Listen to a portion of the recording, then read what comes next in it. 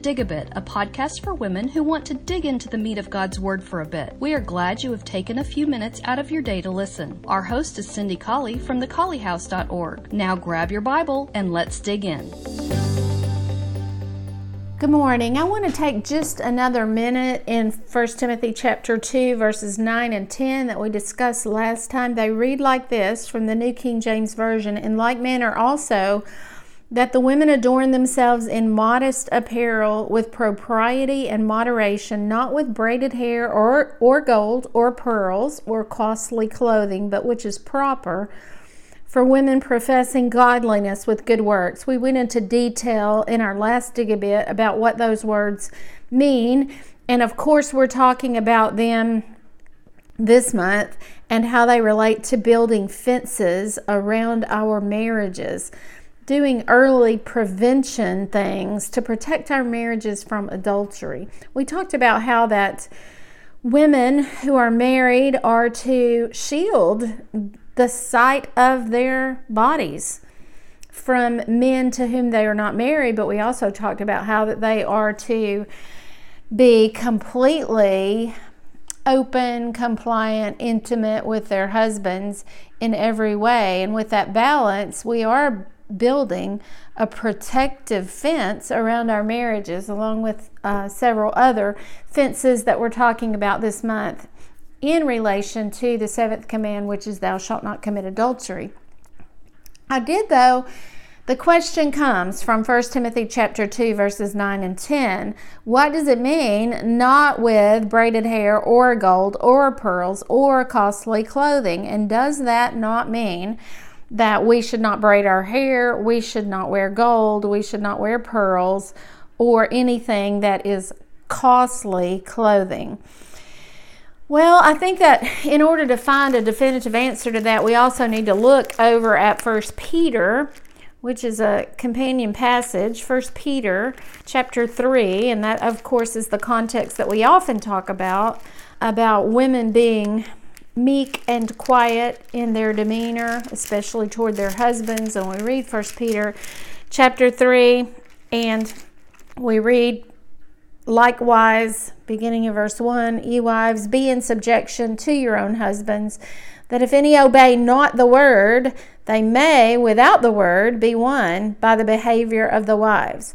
While they're looking at your chaste conversation or behavior coupled with fear, whose adorning, let it not be that outward adorning of, and again we have braiding the hair, wearing of gold, or of putting on of apparel, but let it be the hidden man of the heart, and that which is not corruptible, even the ornament of a meek and quiet spirit, which is in the sight of God of great price. Well, the Bible's its own best interpreter or commentary. So as we're looking at this, and we look at 1 Peter chapter 3, verse 3, whose adorning, let it not be that outward adorning of, what things does it list here?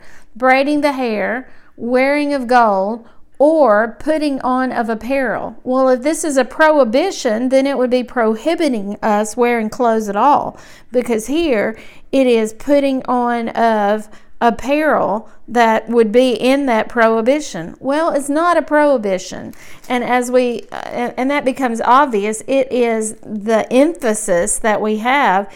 Instead of emphasizing what's in verse 3, verse 4 says, instead, let it be the hidden person of the heart, that which is not corruptible. The gold, the apparel, the braiding of the hair, all of those things pass away.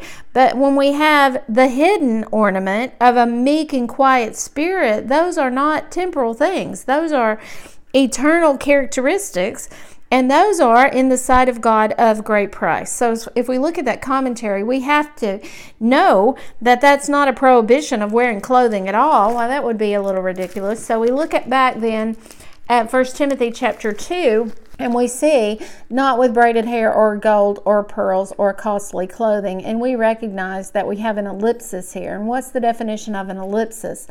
Well, it is when words are implied but not stated.